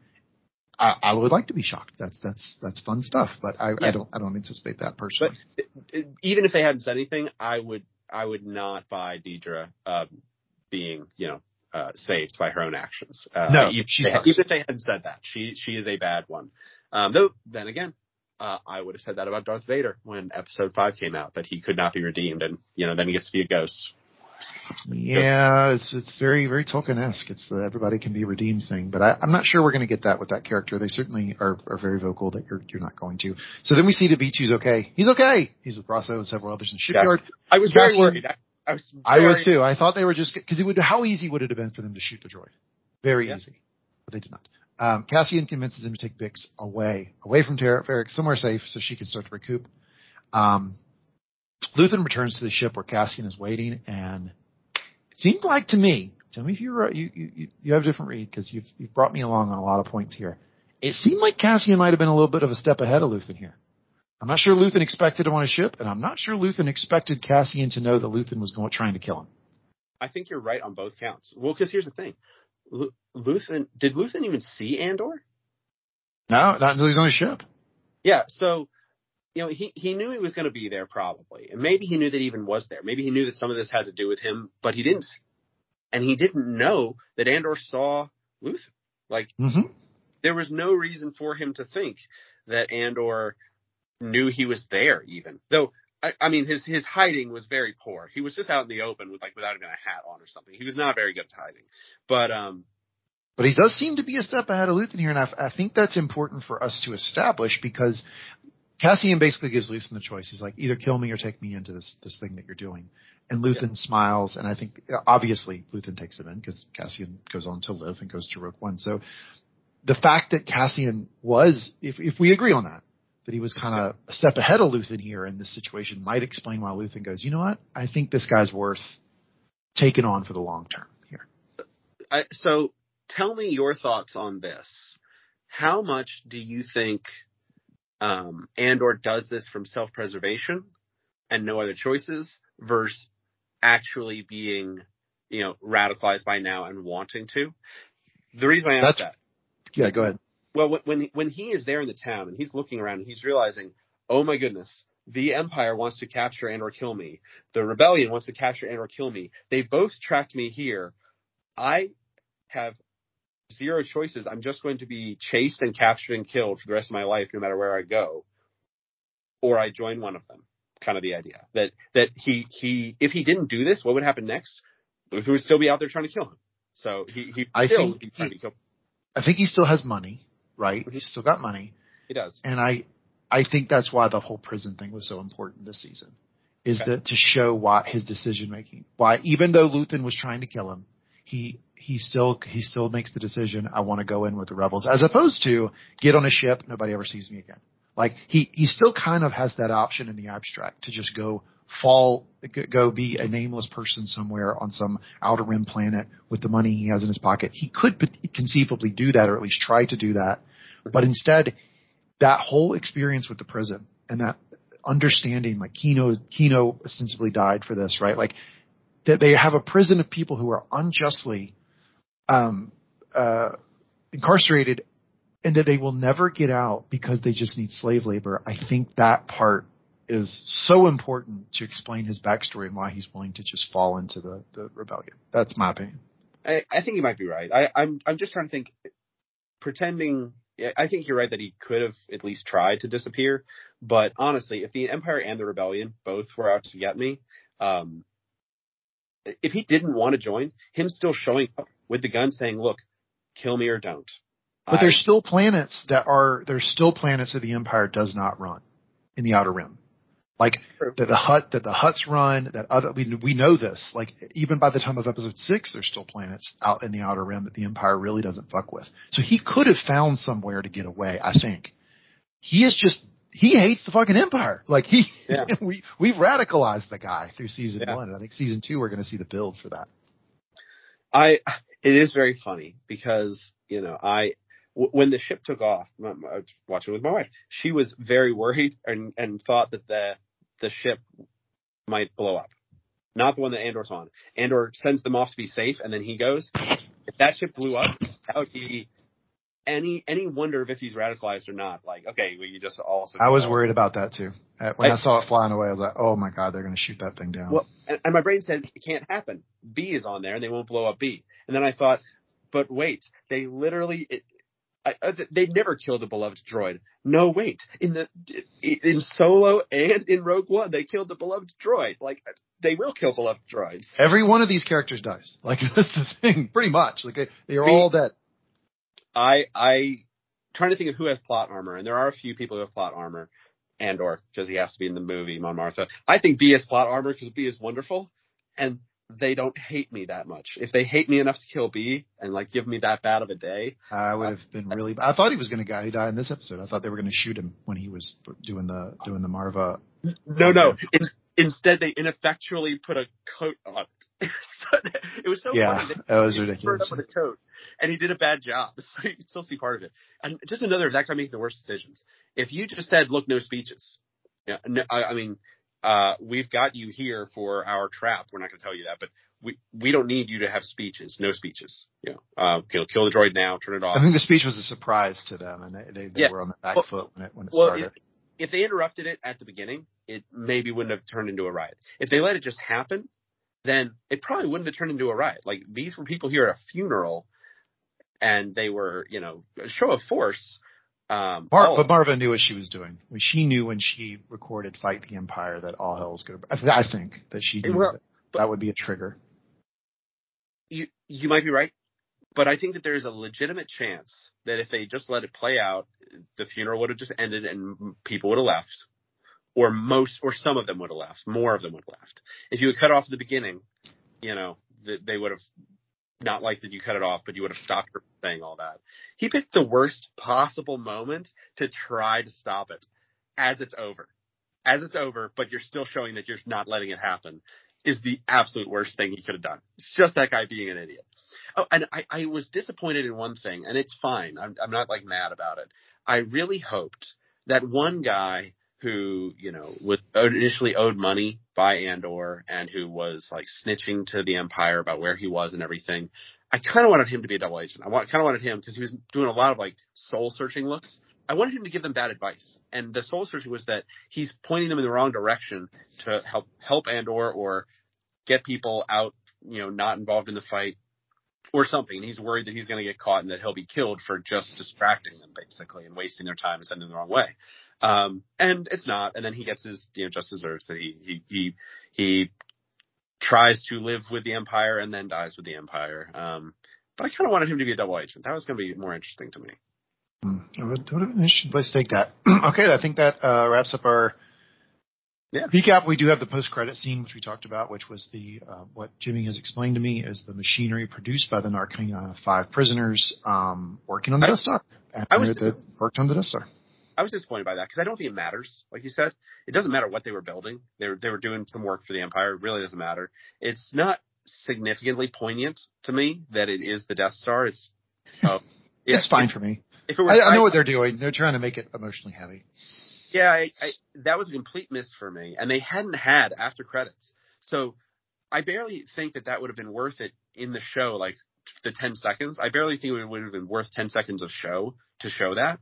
And they didn't just do that. They made the only after credits. So they made this super special thing for you to pay attention to and sit through. And it fell completely flat. That's the only 10 seconds I actually hated in the show. Because it was fun. But it was not worth the investment on the production or on the audience to get that at all, I think. Interesting. Okay, so that concludes our review of the episodes. Do you have any concluding thoughts about this season, what we saw, Andor, and how it sort of fits in, not on the timeline, or you could talk about it, but just sort of in quality with some of the other Star Wars stuff we've seen recently? So it's excellent. It's excellent quality. And actually, it's interesting. When you say in quality, I maybe think it's higher quality than Obi-Wan and Mandalorian, maybe. I like those more because I like the story that they're telling. It's more fun. I enjoyed it more, partially because it was newer, because of how it tied in ways I liked more. This maybe had just, better acting, better writing, better set design, better story to tell. This might have been, I think I'll say I still rank it third subjectively, but if it makes sense to say objectively, I think maybe it's number one on the TV shows in my opinion. I think it's the best TV show they've done. Yeah. I don't like, that is not me trying to say that Mandalorian's bad or anything. Mandalorian's awesome. I love Mandalorian. I cannot wait. Come back March 1st. I'm super excited for it. But this is just, to me, deeper, richer, explains the world more. There's more to it. And I think Disney believes that too, because this is the first one that they're actually putting out there on the networks, right? Andor is going to be shown on USA Network. It's on Hulu available. They want a broader audience for it because they have that much faith that the story can connect. I love the story that they're diving into, which is basically, how do you create a rebellion? How do you radicalize people against an oppressive authoritarian dictatorship? I'm super excited for season 2. I thought it was extremely well done. It's my favorite television show they've done. So so Mandalorian, I like the characters. I like the genre, I like the Western or yeah, it's awesome. So good. But the real mark on whether a sequel or a subsequent or a TV show that goes along, an ancillary, a prequel, any of that. One of the best ways I've ever heard to judge it, does it make the better? Yeah. Like I said, Obi-Wan, the TV show Obi-Wan, for me, made the prequels better. It made and it did. Yeah, I agree. I feel like this makes the movies better. I really feel like it does flesh things out and make it all better. The other way is, how good does it stand alone? And I hadn't thought about this till you said it. Imagine that this is the first Star Wars media somebody ever watches.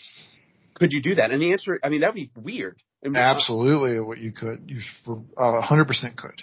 You absolutely could. And, you'd be thrown in.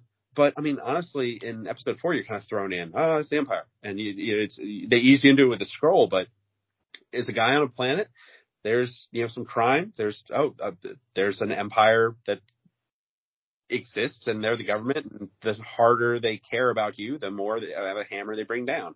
And they have infinite hammers, and you just either have to fight them or hope that they don't pay attention. I'm fascinated now by this new thought you've given me. They put it on the networks, and this is the first of any Star Wars media somebody watches. Not even just the first TV show, but the first Star Wars media. I kind of doubt that will happen to anyone on Earth. I think people will have watched a movie first. There might be some people who tangentially know the story. Like my friend Levi, he's on the Manga Podcast Network sometime, and he has never watched a Star Wars movie, but he kind of, through the culture, he sort of knows the gist of it, but he's never actually sat down and watched one. He'd be a great target audience for sitting down and watching Rogue One, because he'd like Rogue One probably. Can you get him to watch Andor? Oh, that's what I meant, Andor. I'm sorry, I said Rogue One, but I meant he'd be a great person to sit down and watch Andor. Do we just have our new podcast? Maybe if we can convince him to do it, I think he'd like it. I think there's an audience for it, and I think it shows Disney's faith in the storytelling. The only thing that's disappointing to me about it is that because of the way they did the Rogue One movie, it can only be 2 seasons. Like they've already mapped it out. It's only going to be 2 seasons. There's no chance for season 3. It's going to be 2 seasons. That's it. They've said at the end of season 2, Andor is going to show up on Jeddah, and that's it. So there we go. Yeah. Off into the movie. I'm not even disappointed in that. Or rather, I have mixed feelings about that, but I'm mostly positive about that. There is something really good about planning the ending of a show, about having it not go until you run out of good things to say, or go until it's bad, or go until somebody cuts it off early, but actually from the beginning know where you're going. Yeah, which House of the Dragon benefits from too, right? Because that story's been told, and they know they're only going to do 4 seasons, and this is only going to be 2 seasons. So yeah, I agree. The story will be tighter and better because of it. I just like it, so I want more of it. Like, it's natural to a human reaction. Yeah, and that's fair enough. Like, as of right now, we can't imagine if they were going to make another show like Andor, what the plot line would be, because we don't have anything else to hang a hat on right now that we're aware of. Maybe more will come out between now and then, or somebody will make something new. But I do hear you on that, because if this is the best TV show, then I want more than just 2 seasons of the best. I want something else that's equally good and similar. Yeah, and maybe they'll do that. Maybe they'll dive into something else that has the same sort of tone, right? But anyway, I gotta say, I'm super impressed by Andor. But if it's not for you, if you're more of like, I like the legacy characters, not you specific, I'm talking to the audience. If you like the legacy characters, you like the lightsaber fights, you like the Force, you like the Jedi, that's cool, man. I'm not knocking you for that. For me, I just happen to really like this. So I saw one thing, and I think it was tongue in cheek, but it gave me pause. And it was a joke online, but somebody was saying, everybody's saying Andor shook up irreverently the Star Wars model, and it's great. Episode 8 irreverently shook up the Star Wars model, and it ruined Star Wars for me. Just the idea, I mean, they're very different. I'm not sure whether there's anything really deep to get there, but it seems like almost the same thing as a compliment in the one case is used by people as an insult in the other. Do you think there's anything to that, or not really? Well, so establishing a different tone, going in a different direction, quote, shaking up, can be good and can be bad. If it works, then it's good. And if it doesn't work for you, then you're going to say, damn it, why'd you go off script? Like, that's the risk of it, right? Now, episode 8 worked for me. That was my favorite of the prequels. I liked it. I liked that they went a different way. I liked that they took risks with Luke's character, and the storytelling felt appreciably different. I was all for it. Shout out. I liked episode 8 a lot. But I think that what people are saying who make that argument is, yes, they went for a different tone. They, quote, shook up the story, and that didn't work for me. Therefore, I'm not as pleased with the risk as this. That's kind of how I square the two. Yeah. New things are good when they are good new things. New things are bad when they are bad new things. You got it. It's right. that simple as that. But anyway, yeah. I appreciate that. We help each other like that. Yeah. Well, anyway, any other thoughts here on Andor as we conclude? Yeah, watch more Star Wars. One of these days I'll find out what Bad Batch is and why Clone Wars is something I should care about one of these days. So, if you're thinking about just the Star Wars schedule, we've got Bad Batch 2 that's coming out, I think this week or next week. And then we've got Mandalorian season 3 on March 1st. And then immediately after that, we have Ahsoka. And then I think sometime after that, we will get, Tales of the Jedi season 2. And then we'll get Andor season 2. So that's, I think, the tentative release schedule there. No movies on the horizon, just a bunch of good Star Wars television. All right. Thanks for doing this with me, Jamie. I enjoyed it. Thanks. Always a pleasure to have you on the Mangum Talks Podcast Network. If you enjoy this podcast, if you like listening to us gab about this type of stuff, just go to your favorite podcast platform, type in Mangum Talks. That's the keyword. All of our podcasts will pop up. Spencer and I just wrapped up a episode by episode review of season 2 of HBO's White Lotus, which is on a podcast feed called Enjoy Your Stay, an unofficial White Lotus podcast review. That was a ton of fun, as you would imagine, with White Lotus. It's just a silly, satirical, farcical show, and Spencer and I had a blast going through it. So go check those episodes out. Other than that, I think the next thing on our horizon is Spencer and I are going to be reviewing episode by episode, The Last of Us, which is an HBO show that's coming out in mid-January. And then after that, we'll go right into our Mandalorian coverage, which hopefully Jamie can join us for some of the Mandalorian coverage. I'm sure you'll watch. So thanks everybody for listening. We'll see you next time.